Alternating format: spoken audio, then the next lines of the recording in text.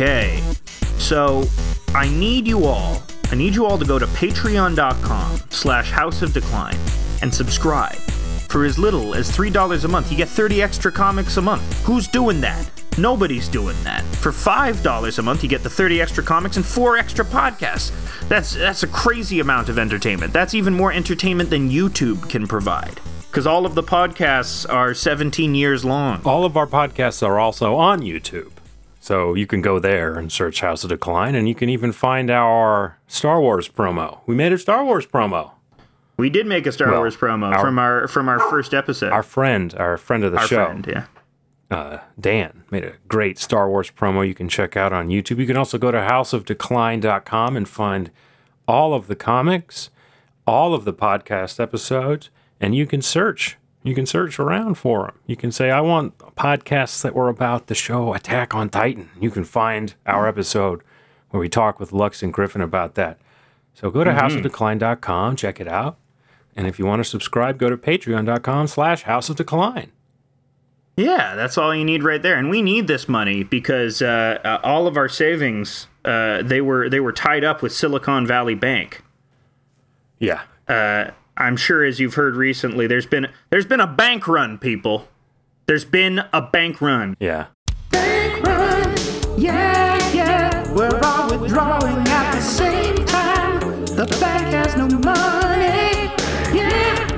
It's just like It's a Wonderful Life. Except instead of good people, it's about the worst people on earth. That's right. It's a bank run. Run, don't walk to your nearest bank and take out all of your money.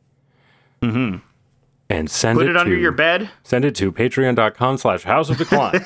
We are now a bank. We're starting our own bank. And our own bank exclusively for podcasts and podcasters. Yeah, for podcasters, like if you've got a new podcast that just needs to be made, there aren't enough yet. We haven't hit what is it? What do they talk about with oil? Peak. Peak. We haven't hit peak podcast yet.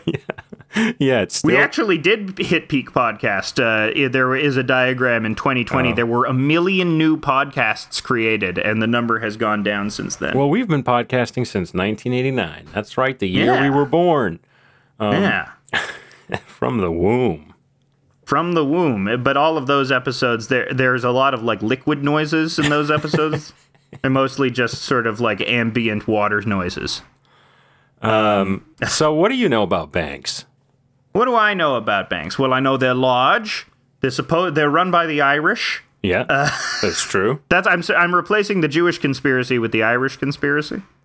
Because in my view, I think the Irish run more banks. What would an Irish banker sound like? Oh, we have to do it. We have to amble to the bank. I don't know. I have no idea. I can't do an Irish accent. We have to take a vigorous constitutional across Dublin to go to the bank and take out all of our money.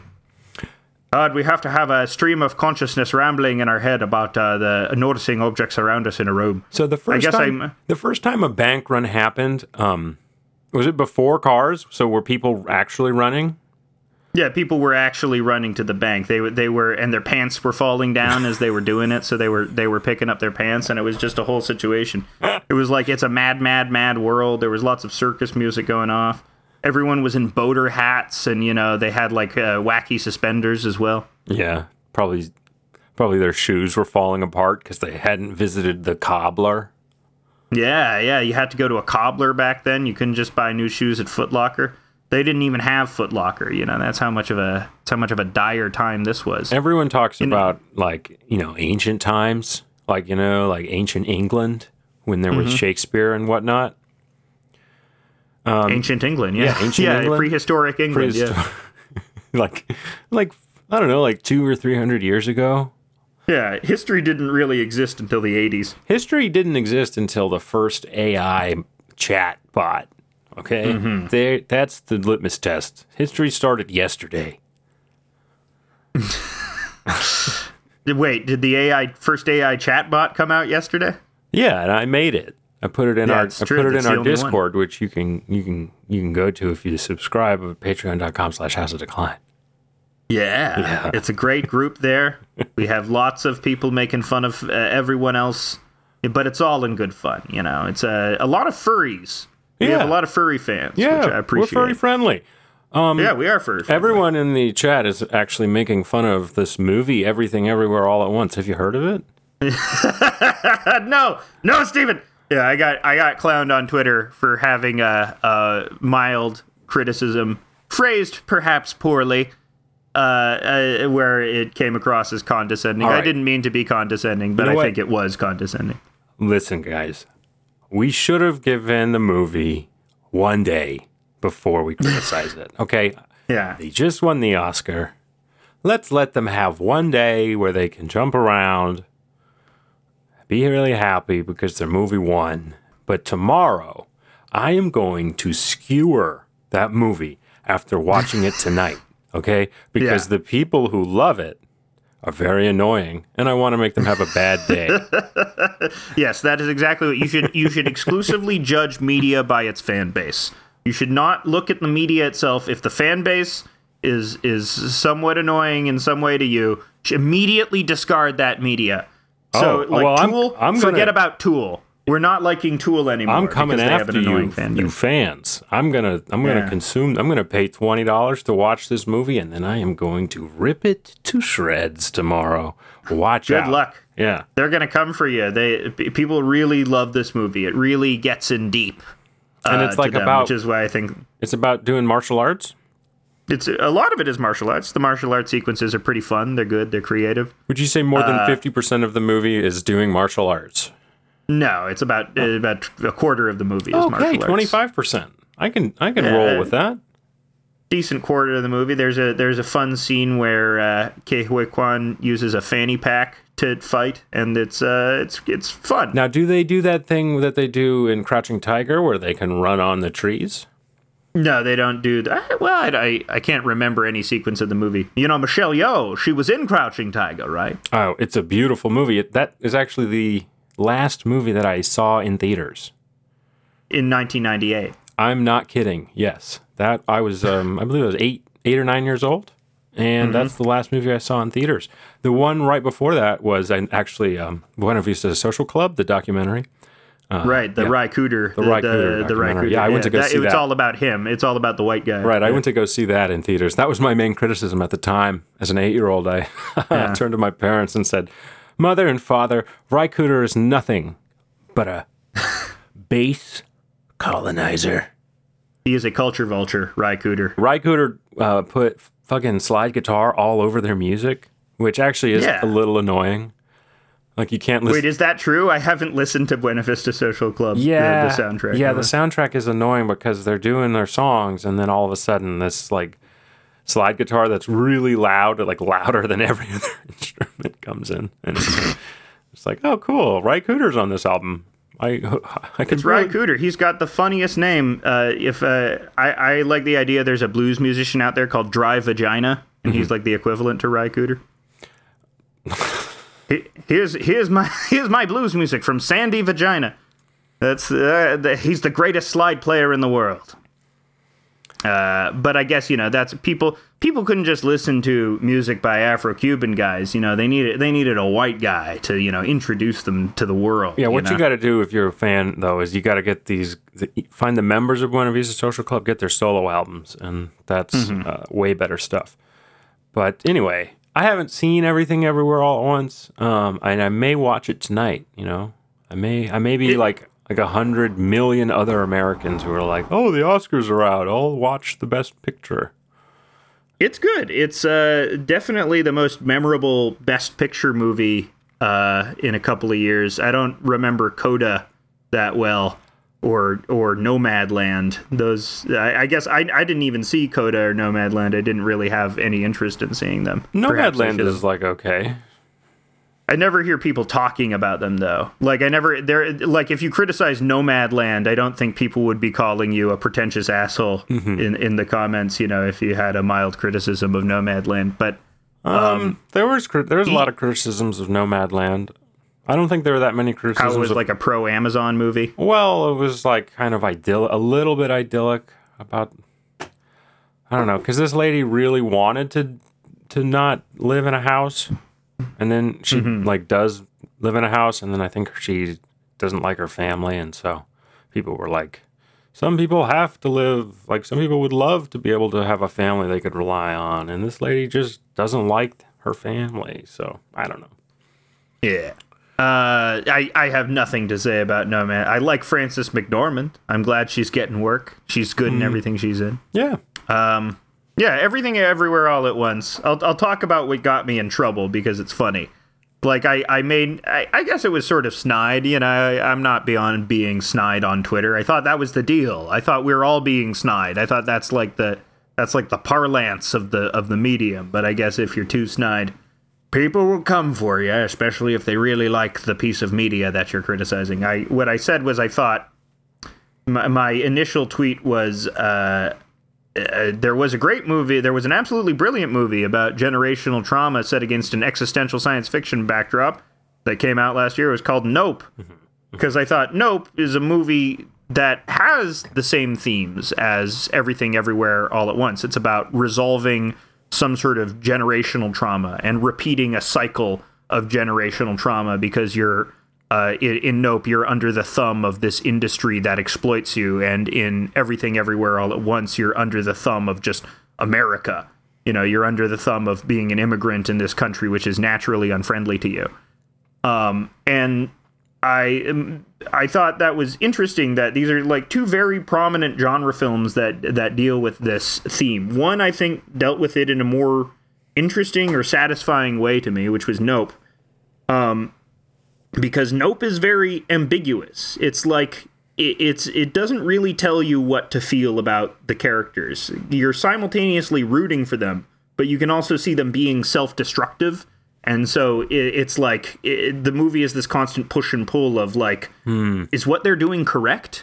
Should I be rooting for them? Should I be? You know, it's a movie that gets you to ask questions and sort of challenges your notion. Like even the ending is ambiguous. Is it a happy ending? Is it like they accomplish their task at the end, but are they better off for it? And I thought that always provides a more interesting cinematic experience to me when there are sort of open-ended questions and the movie acts as a Rorschach test for whoever's viewing it, where Everything Everywhere All at Once is a lot more straightforward. It's not bad because it's more straightforward, but I think that's why it is much more popular, because it more directly tells you what the characters are feeling and how they're thinking and, you know, what the right thing to do is. Which is fine. There's nothing wrong with that. But I think I phrased this sentiment very poorly where I was saying, I said something like, Everything Everywhere All at Once is a fine movie which deserves its accolades. Its strength in the awards, its strength in winning awards, it's because normal people can feel smart for understanding it, despite it being very easy to understand. And I guess people took umbrage to being called normal, or, you know, I guess normie, where normal has some sort of negative connotation to it, which, stupid me, I didn't think. I am a normal person. I consider myself a normal theater-going person. Like, I don't think I'm extra smart. I'm not Captain Kino. Like, I haven't seen any, like, Douglas Sirk films, you know. I'm not well-versed in that stuff. And this movie does that. It's directly drawing on from another movie that does that, which is The Matrix. It is very much a Matrix movie. It's like beat for beat The Matrix. It even takes place in an office building where they're fighting off government workers. They're fighting off, faceless soldiers. And that's another movie which is very easy to understand because it is a 3-act hero's structure. I will solve the emotional arc of my character with my superpowers movie. And The Matrix isn't bad for it. It's just very easy to understand, okay. Which is, I guess, which is why it has a broad-based appeal. But I guess using the word normal made it seem like I was saying that I was some sort of highfalutin genius. All right, so here we go. Here's what we're going to do. Here's what we're going to settle this beef. If you took the good guys from one movie and the good guys from the other movie, and you set them against each other's villains, would the good guys still win in that movie? I think the characters from Everywhere All at Once could take on Jean Jacket effectively. They could take. The other thing with EEAAO is there aren't really villains in it because there's like a singularity or something, right?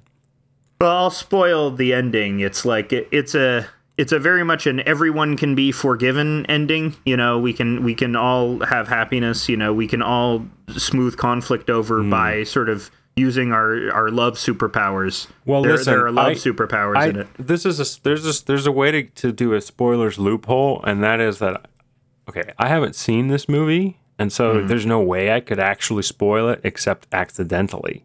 But I also know there's no way that the singularity wins and like everyone dies. So I mean, in a way, people don't die in a movie, but in the way the singularity does win because it's only through the singularity that they are able to resolve their emotional problems. You know, it's only through the. Well, that's stupid. So there you go. That's my opinion. There you go. Yeah, come at us, EEAAO fans. I mean, I don't know. My opinion is like, okay, tell me what the movie's about. I think that sounds stupid. Are you happy? Are you sad that I think? Like, it's like, no, you can't think it sounds stupid.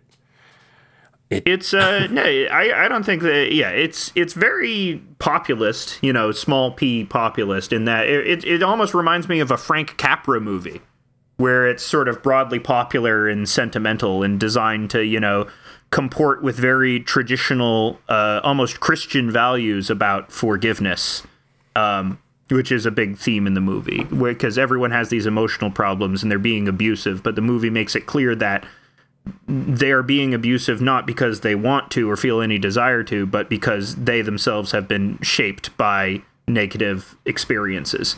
And people are deserving of forgiveness because they are not necessarily in control of what they do. And there's always something in their life to mitigate pain. It's very beautiful in a lot of ways, but it's also very simple. Yeah. It's very baby movie for baby people. No, it's not a baby movie for baby people. It's a movie in the same way that a Frank Capra movie is simple. You know, It's a Wonderful Life is very easy to understand. That's also a baby movie for baby people. It's a good movie. You can have a baby movie for baby people that's still good. Their only good movies are Buster Keaton movies. That's it. That's true. That is it. Everything after Buster Keaton sucks. Every movie. Okay? Are you happy, film people? That is not true. Yes, it is. Come on. You know what I watched the other day? Because that's directly inspired by Buster Keaton. That is a fucking excellent movie, is Jackie Chan's Police Story. Okay. I would say also a baby movie for baby people. What are you doing?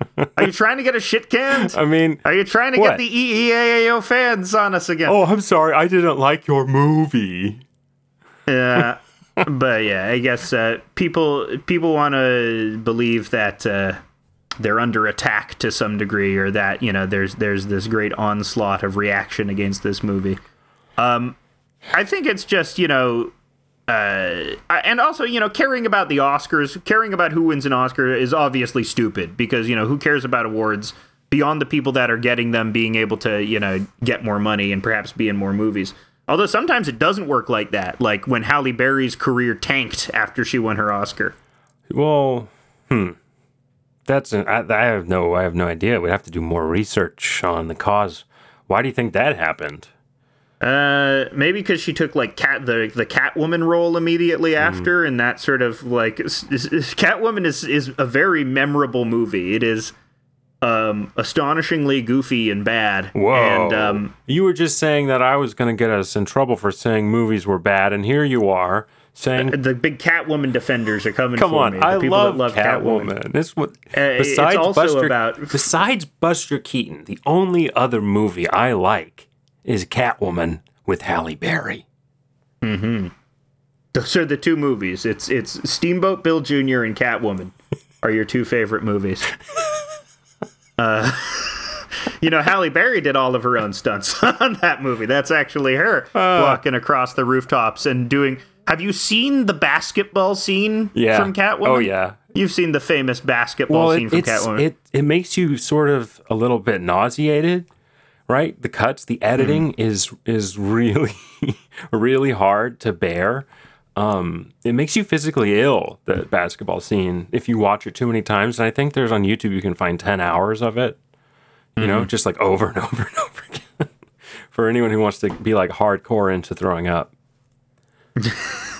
Just that's on a loop at the bathhouse. Yeah. You put on the Catwoman scene at the bathhouse, and now everyone is throwing up on each other's dicks. Well, they made it illegal to screen Catwoman on cruise ships because it would often, the basketball scene would just cause all the patrons to vomit, and if it was rough seas, like the vomit starts splashing around all over the floor. Yeah, that's no good.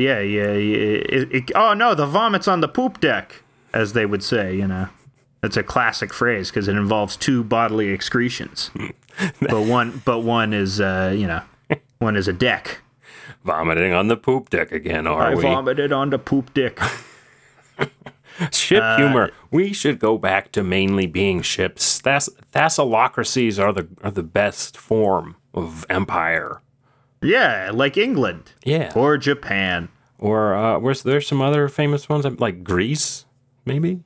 Yeah, they had a Thalassocracy. They were sea peoples. They had triremes and whatnot. Yeah, they probably had shitty boats though. That's pretty long ago. Yeah. I like a phalanx. You know, forget about it. That was the biggest formation of the day. But I could easily take a phalanx now with some UFC dodges. The Greeks had those boats with like the cutout at the bottom for their feet to tread water. Oh my! I think the other reason why people are fairly sensitive about criticism of EEAAO is because its nakedly sentimental and emotional message, I think, really gets its hooks into people, and it provides a fantasy that a lot of people desire, which is reconciling with your parents, you know, having a contested relationship with your parents, and then being able to love your creator, you know, love the people that gave you life in an uncomplicated way. And I think that fantasy is so powerful and so ingratiating to so many people that I think if you suggest that it is, you know, lesser than in some way, then people are like, no, it's not. This is perfectly reasonable to aspire to, and it is. You know, it is nice to want to have a good relationship with your parents. It is nice to want to be able to forgive people.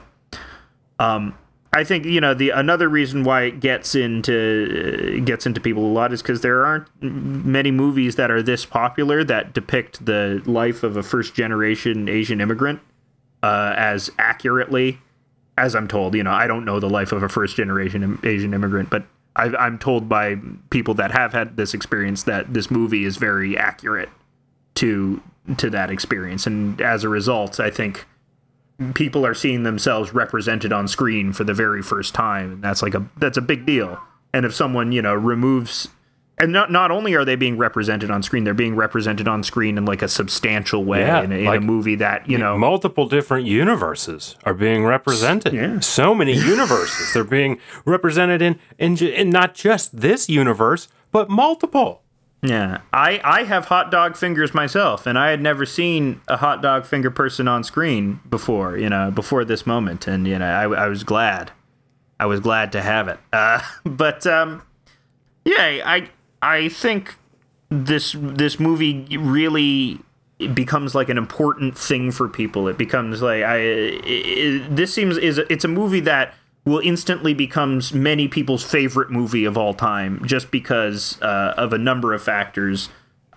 Chief of which is its sort of naked, hokey, but genuinely felt sentimentality, which I think, you know, to its credit, a lot of movies don't do that as well. You know, you're not going to get that sense of genuine sentimentality out of a Marvel movie, for instance. You know, it's a lot. I mean, sometimes it did, but there's always this sort of knowledge in the back of your head that these Marvel movies are a piece of product, so they're not really communicating something personal to you. So the movie, you know, whatever you say about everything. Sorry, this movie's about how everybody should be nice to each other. That's like the thesis. That's like what it says.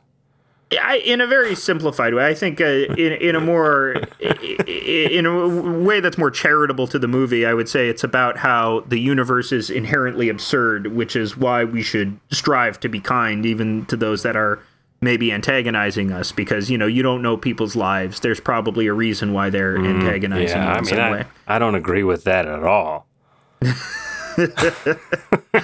You gotta want to ruin people's day. Okay. Yeah. We need a troll movie. We need the.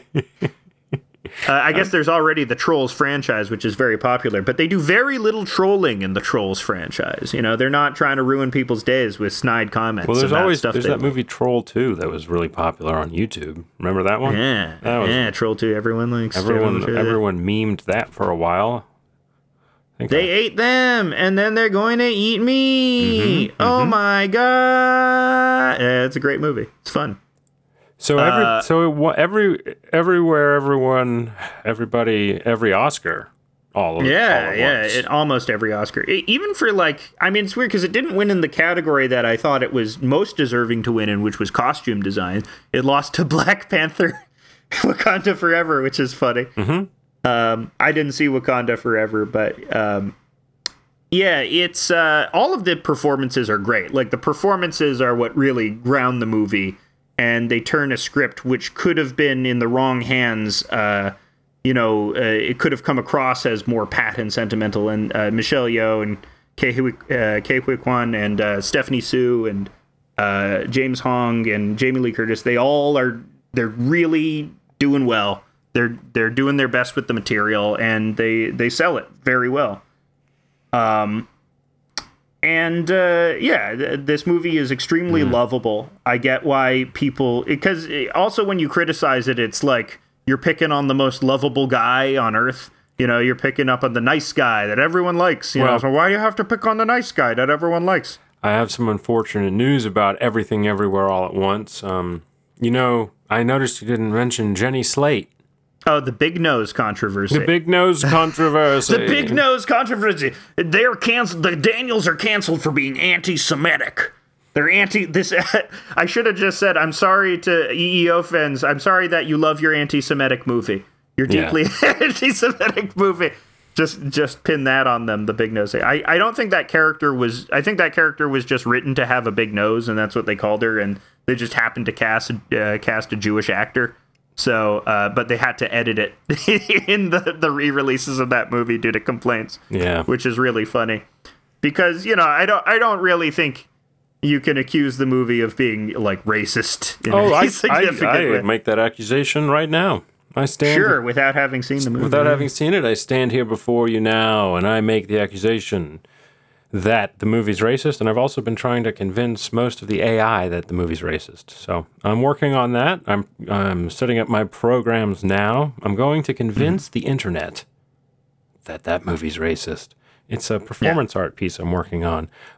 Speaking of that, did you recently see this video of the conservative guy sneaking into a museum and putting up a piece of self-made art into a modern art museum? Accidentally doing performance art, doing a performance art piece that's about just accidentally repeating Marcel Duchamp's Ready Made. Yes. I mean, this is like people always do this and think it's some big gotcha that the art world is subject to the subjective perception, right? There was that finger painting chimp J. Fred Muggs in the 70s who sold art for like thousands of dollars. There's some documentary I think called My Kid Could Do That, which is about children artists that have sold paintings for, thousands of dollars.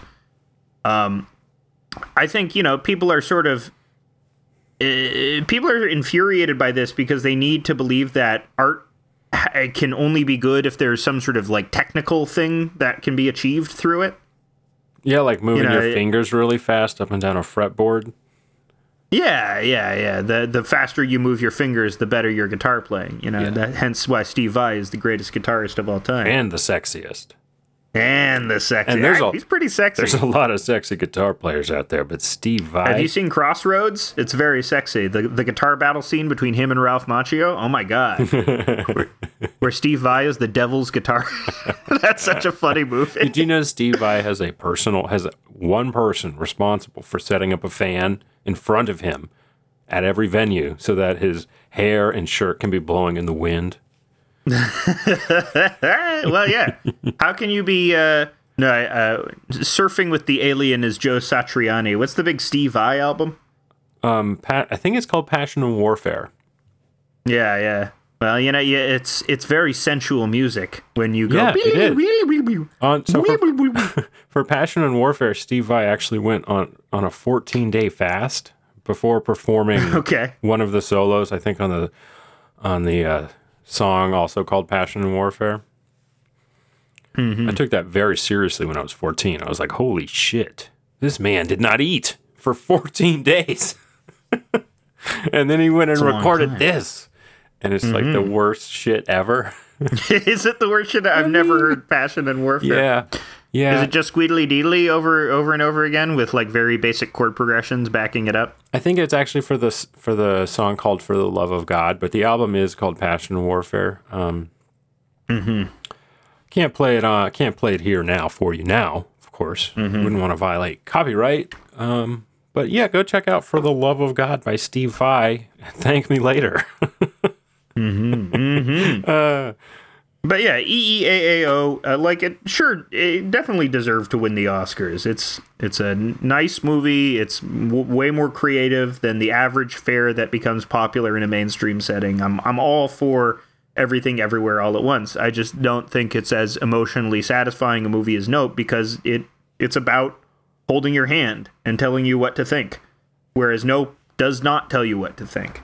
Which I think when you can draw your own movie, when the movie's like a Rorschach test and you can draw your own conclusions from it, your perception shapes what the movie is about. I think film is always more satisfying when there are those moments of ambiguity. So let's talk about Randy Newman's appearance in the movie. Randy Newman. Does Randy Newman... Did Randy Newman appear in the movie?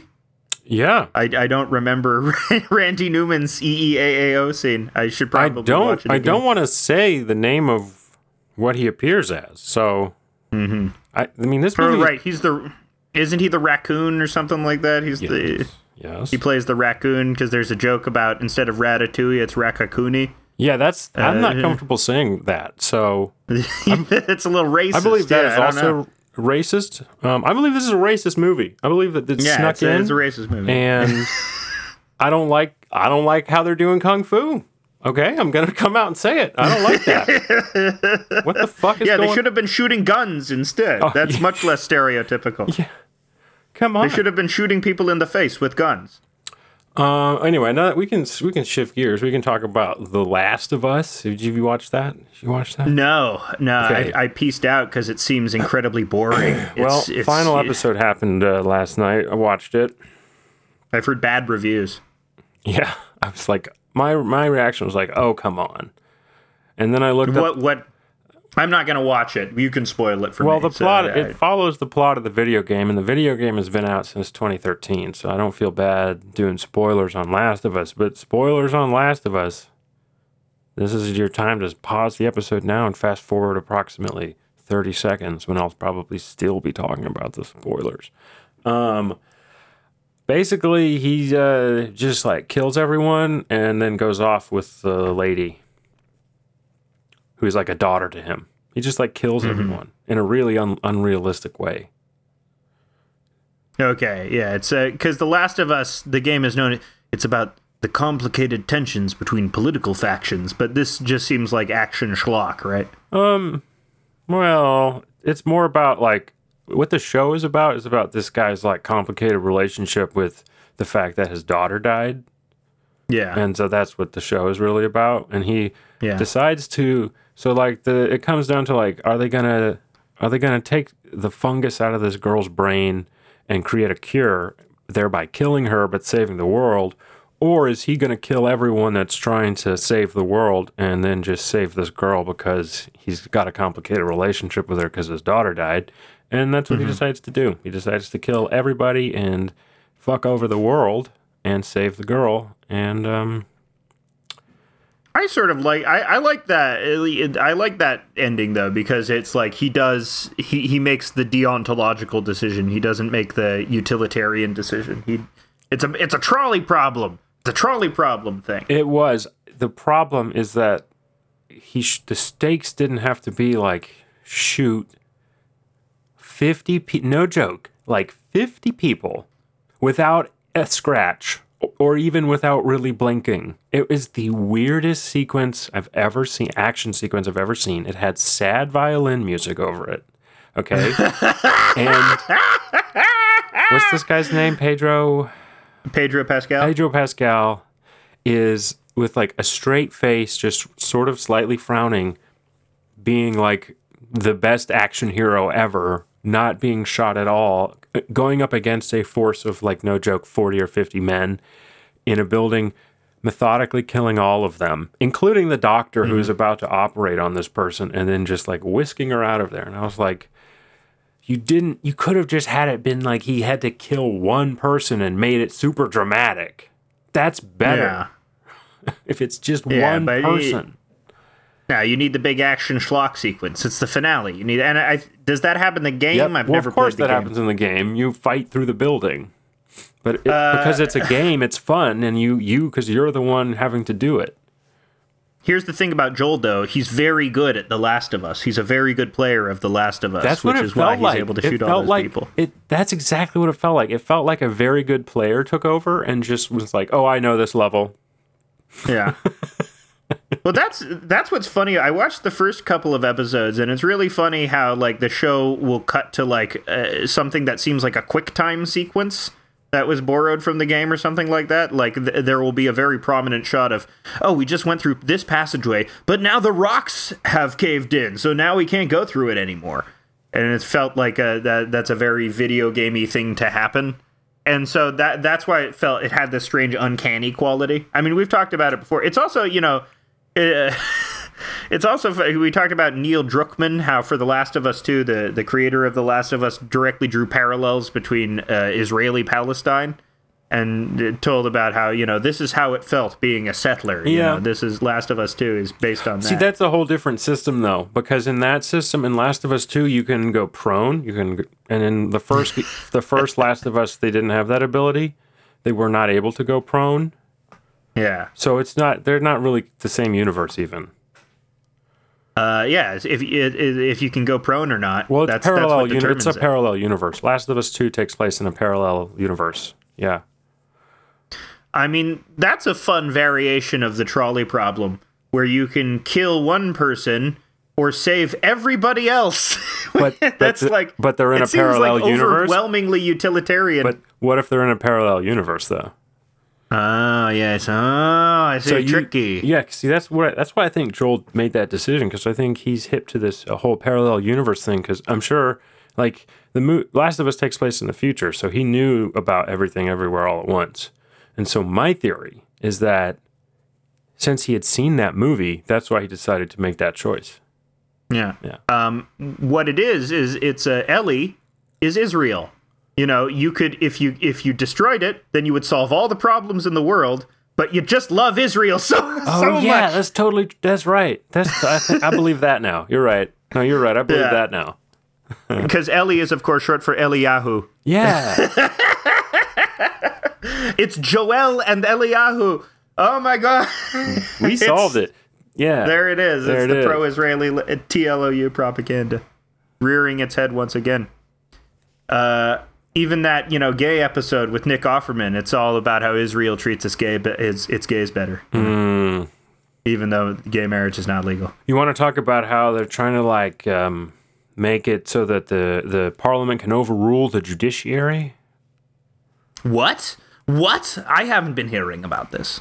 You haven't been hearing about all the protests in Israel about them making a law that the parliament can overrule the judiciary. You haven't heard anything about that. The right wing of Israel has become emboldened and much more openly clawing power to themselves. Michael Bloomberg wrote a whole ass opinion in the New York Times editorial pages, and you did not read it?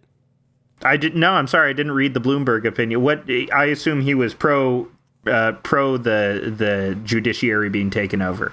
No. He was not. Oh, wow, that's surprising. No.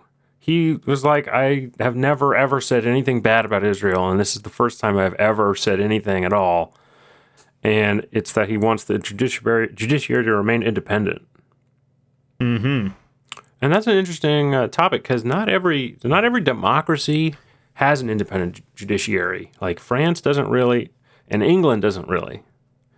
So it is an interesting thing for certain Americans to say that it's a really big deal because, like, we're friendly with England and France, and I'm pretty sure their judiciaries can be overruled by their parliaments. So I'm curious as to your thoughts about judicial independence, etc. I think judicial independence is usually the argument for judicial independence is that judges need to be able to create the most unbiased decisions possible. And if they're constantly worrying about whether their decisions will be overturned or whether this is acceptable, then they won't be able to render unbiased decisions. They will always be turning their mind towards the political consequences of those decisions. But, I mean, that's what happens anyway. You know, I don't know if I think judicial independence is sort of like, it can also be detrimental in some cases because you have these unelected people who control massive swaths of policy for the country. Yeah. And the fact that you don't have any democratically elected people to put a check on that is sort of negative. I think in Israel it probably works differently, where the parliament in that case is more conservative than the judiciary, which is why they're trying to overtake the judiciary. But in America, the judiciary currently, at least on the Supreme Court and throughout many courts in the land, is far more conservative than a lot of the legislatures. So, yeah, it's sort of a different thing, sort of a case by case basis. You have to take it on, but I mean, it's yeah. I have no real informed opinion on this, other than I think it's probably bad that the now very right wing Knesset is trying to consolidate power. Is it still Naftali Bennett who's in charge? No, it's Netanyahu again. Oh, it's Netanyahu again. Yeah. It's always Netanyahu. Yeah. He always comes back. Yeah. He's good at it. Yeah. He's good at winning. He's good at, like, forming, like, some kind of coalition of crazy people who decide they want him to be the leader. It's funny that he's from Philly. That's just a really funny fact. That's Philly vibes, man. Yeah, he's got big Philly vibes. You know, he's eating a kosher cheesesteak. Yeah. All around. He's going past the green line, you know, rooting for the Eagles. His favorite show is Always Sunny. Yeah. I don't know. I can't do a Netanyahu imitation, but has the gang ever taken on Israel? I think they should take on Israel. I don't know. Like, that's There's quick definite. Google. There must be an Israel episode of It's Always Sunny Yeah? at this point. You know, if their goal is to skewer every controversial subject, I can't see how they haven't done an Israel episode at this point. We'll see. They you have looking an it up? episode called The Gang Goes Jihad. What a great show. There's a YouTube video called Mac and Dennis Explain the Israel Problem. So, yeah.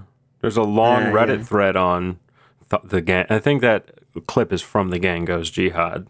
The whole Okay. episode is about Israel's history on Arab land and the reactions it elicits from Arab and Palestinians who see its presence as blah, blah, blah, blah, blah, blah. So, yeah, they have sounds pretty Reddit to me. they have a whole episode on it, which you can check out, called The Gang Goes Jihad. Mm-hmm. So,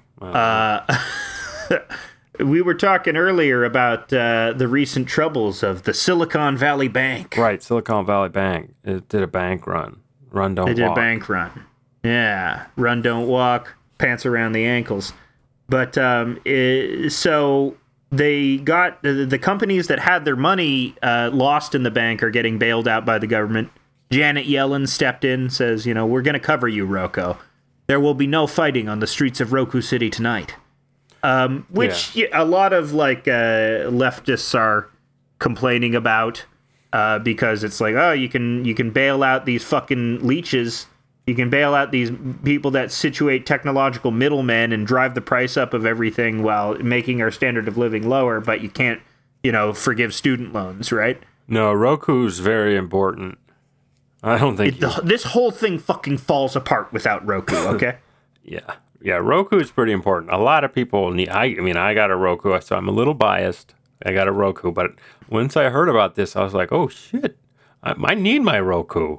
I need that to turn on and show me the shows. Yeah, I don't know what will happen if I don't have my smart TV. I gotta watch my Buster Keaton movies and I gotta watch Catwoman tonight. I gotta watch both. Yeah, no, you can't do that on any other machine. It's only the Rokus that allow you to do this. Yeah, because only Roku has like the shittiest fucking movie channels where they have both Buster Keaton and Catwoman. that is the Roku selection in a nutshell right there. Yeah. Everything that was cheap to license. Yeah. But the thing is with this bailout, it is standard operating procedure. You know, it is as much as we hate these fucking assholes, it is bad to let hundreds of companies go bankrupt overnight. You shouldn't do that. Yeah. Creates... To be clear, they're not bailing out the bank. Yeah. They're bailing out the customers of the bank who had all the money. Mm-hmm. That the government shouldn't have let them keep it like that there in the first place. So, I mean, it's a government's fault, then it's the bank's fault. So, but I think this should militate for the argument of student debt forgiveness, right? Because, you know, individuals are sort of the same. If you saddle every individual with like a mountain of debt that makes them more unproductive, it sends ripple effects throughout the economy. But, you know, you can't do that for poor people because, you know, the economy is better when poor people suffer, right? The economy is better when they're working. Yeah, economy better when we have indentured servitude. Well, I guess, you know, the thing is, like, you need the labor class, right? So if you forgave all of their debt, then they might be able to take a job where they don't have to work at the dick sucking factory. I mean, generally as a government, you only want to forgive debt if you need to like really reinforce the social cohesion for some reason. So like, for example, if there's a group of people who are about to do a revolution, then you can try to do a debt forgiveness and then maybe they won't. Other than that, you don't really have a good reason to do it.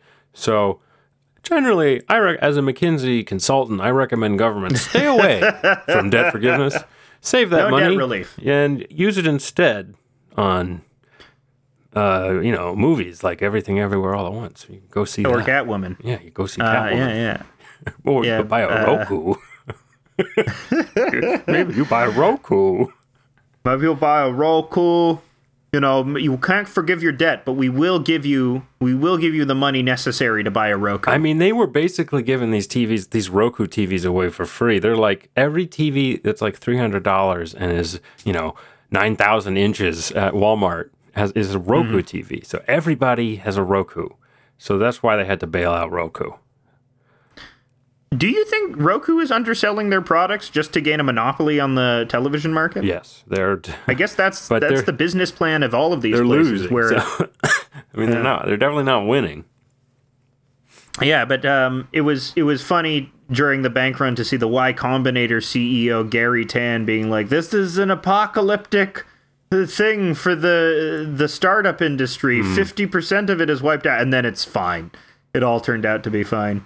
I guess because they have the power and their whines were heard by the people in power. So, nothing we can do about that. It may be fine. There may be like more things to start happening.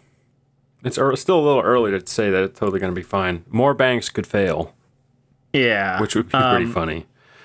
And it's all because of the interest rates being hiked. It's like all of these problems are happening because of the interest rate hikes. Yeah, I mean, that's... it's like, this is what it's designed to do. I mean, interest rate hikes is because they want to make unemployment go up. And a good way to make unemployment go up is take away all the money from companies that use it to pay their employees, and then they have to fire everyone. Boom. Inflation gets nipped in the bud. There you go. We can just, we can settle it with human misery. Well, that's been the plan since they started raising interest rates like a year ago or whenever it was, 6 months ago. They got to immiserate people. The only way the Federal Reserve can do it, there's no other way except like the government, interfering in the market.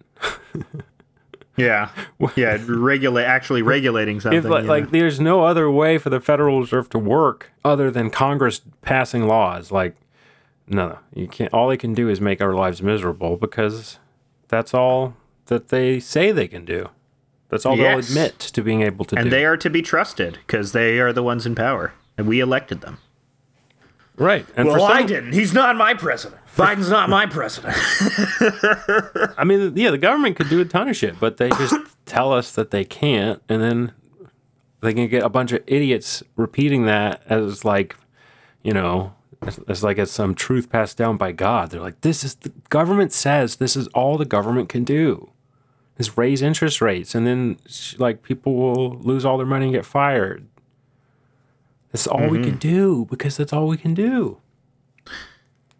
I wonder like what the average person thinks about the tech industry now. If I were to guess, I would think like the average person in America probably viciously hates the tech industry because they see it as not really being productive. It's a sort of a thing that moves money around. I mean, I was talking to my very conservative dad the other day, and he has expressed his hatred of the tech industry as well. Yeah, well, the tech industry is like on the lib side now. Mm-hmm. But that is also true. He can politically oppose it as well. They're very centrist. Mm-hmm. But I have no idea what average Americans think. I would say maybe if the average American is negative about the tech industry, they're also like hopelessly enmeshed in it. Yeah. Like all of us. As are we, yeah. We're recording this on Zoom right now. You know, we're promoting on Twitter. We got a Patreon. I mean, that's what some of the VC guys were trying to point out is when people were commenting on their hysterics. They were like, you're doing this on Twitter right now. It's like, look, Twitter is one of the few things that actually does something that's different than what other apps do. You know, your other apps, DoorDash, Uber, you know, all of these things just made the industries worse that they were in. And not even just worse, they made them insolvent. They made them such that the only way you could participate in it is if you're hemorrhaging money every quarter because you have to undersell everyone else so that you can get a monopoly on the market and then eventually start making money like Amazon did. You know, that's the fucking business model for all of these places is hemorrhage money until you get a monopoly. Then you're golden. You know, after 20 years of doing this, then you're golden. But it seems like the strategy just falls apart. They never get to the 20-year point. The company is always like, especially if it's something like Uber, where its business model can be so easily be reproduced and competed against by other apps as well. You know, it seems strange that people still embark on this non-solvency strategy, and that's just the way things are in Silicon Valley. You know, that's just the way things are done. Well, they make their money in a different way from like VC, so they don't need to make money from customers. They just need to get people into the app. That's like the model is like you aim for explosive growth on your app, and then when you get it, you go to a VC and you're like, look, see, explosive growth, give me a bajillion dollars, and then you get a bajillion dollars, and you can operate for another like 2 or 3 years.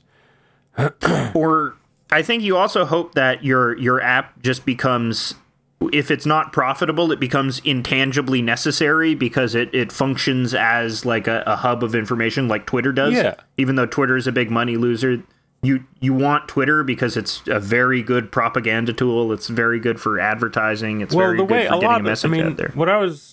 A lot of the way it works is like Twitter will often buy these little startups.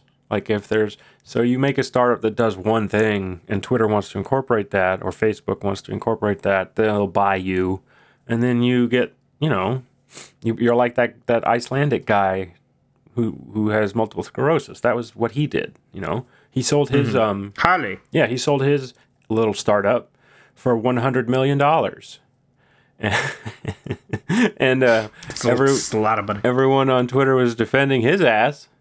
And he was probably like, oh shit, my bank collapsed.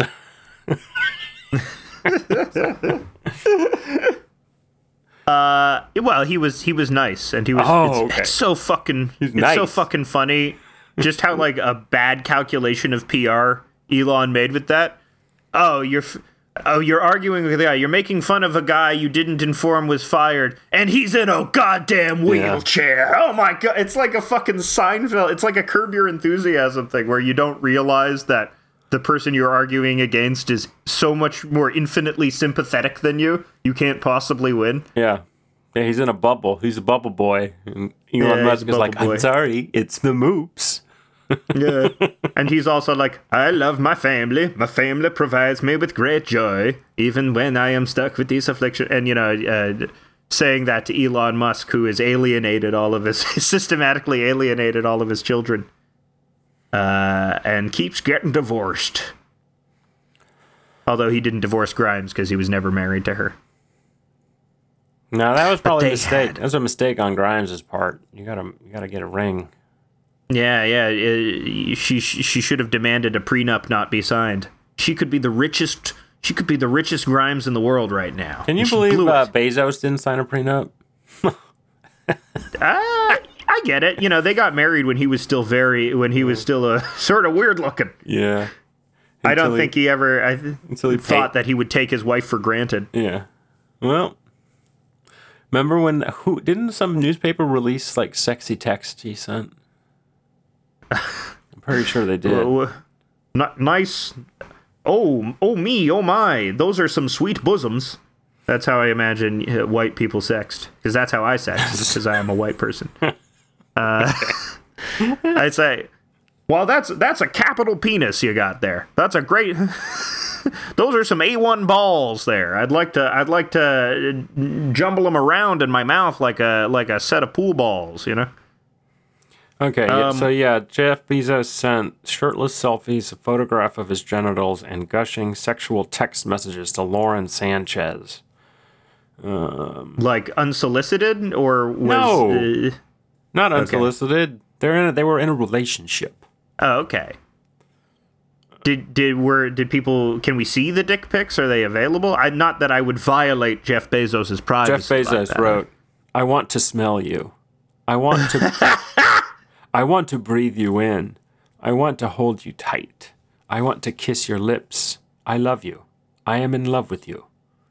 I love you alive, girl. I will show you with my body and my lips and my eyes very soon. I want to kiss you all over again. I think that's sweet. I think that's romantic. It's better than Adam Levine's sex messages. It definitely wasn't leaked on purpose by him to humanize him. Definitely not leaked on purpose to make it seem like he's not a robot.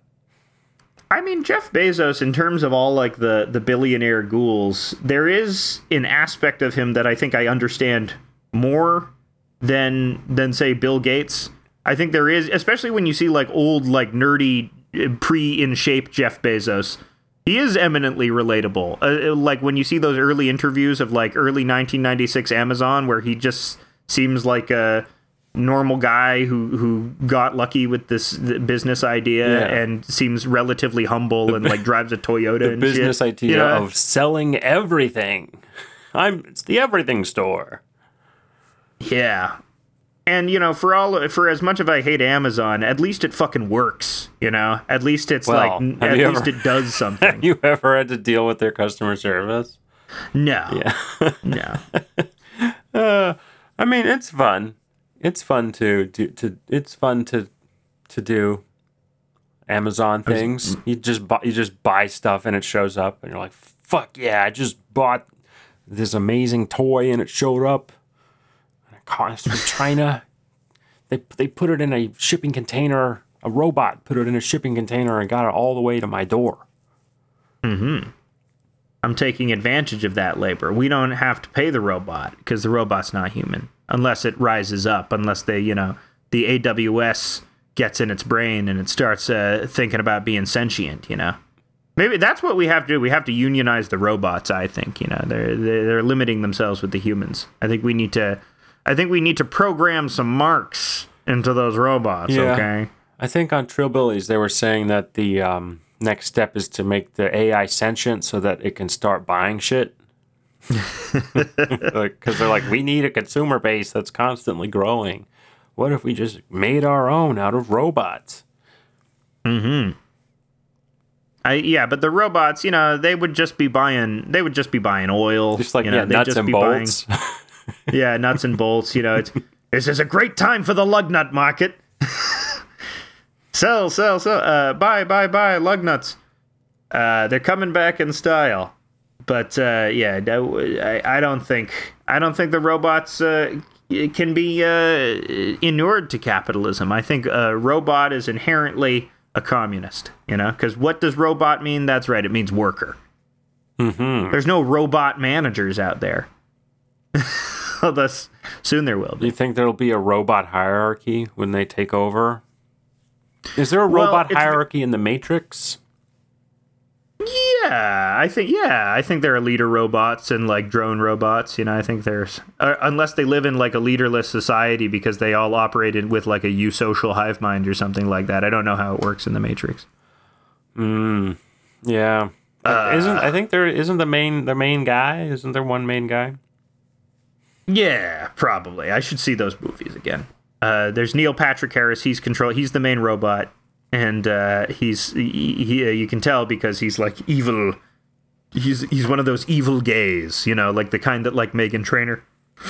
Who's Meghan Trainor?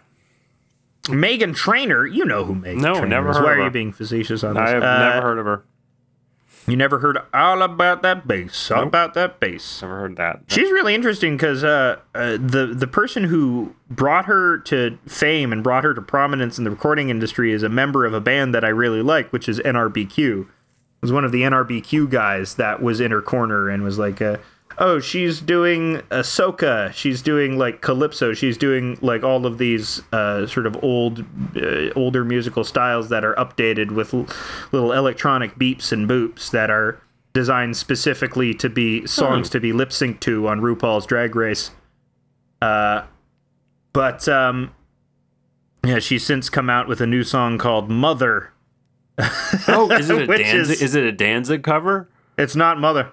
She's not, Mother, tell your children not to go my way. What the words, she's not doing that. Her song is, I am your mother, so listen to me. And then she samples Mr. Sandman by the Andrews Sisters and goes bum, bum, bum, bum, bum, bum, bum, bum, bum, bum, bum, bum, bum. Or whoever originally did Mr. Sandman. I don't know if it was the Andrews Sisters, but, Meghan Trainor is like, sort of like bottom of the barrel pop music, stuff that really, really has an absence of the little thing that we call soul. Well, and not saying that things that are entirely manufactured are bad in some way, but you need to evince some sort of human emotion. Beyonce is able to do it. Rihanna is able to do it, but Meghan Trainor does not seem able to like move beyond that pop robot thing. But I guess because she's a pop robot, she's a worker, so I should respect her. yeah, see, there you go. We respect Meghan Trainor on this podcast. Yeah, I think I've turned it around. We respect everything everywhere all at once. Meghan Trainor, bailing out the companies that put their money in a stupid bank. Yep. We support all these things. Yes. I do support all three of those things. I rescind all of everything I said. I don't believe it's a baby movie for baby people. I actually like it, and I like to use Uber. It's convenient, and I like all about that bass. It makes my butt wiggle. It makes my booty pop. No treble. You have no treble with any of these things. This podcast should be called House of Positivity. Yeah, we're taking the message of everything, everywhere, all at once to heart, and we're reaching across multiple dimensions to be nice. Yeah, and I know Kung Fu now. There you go. Too, because of parallel universes. Exactly. And in this universe and the next, you should go to patreon.com/House of Decline. That's HAUS of Decline, and click the subscribe button. And you can join our happy community of positive people who make each other laugh every day. We love you so much. Day. We love you so much. Thank you so much to the Oscars. It's been a wonderful night. I'm so happy to have won. And good night, everyone. Everything, everywhere, all at once is good. Don't come for me, please. Don't come for me.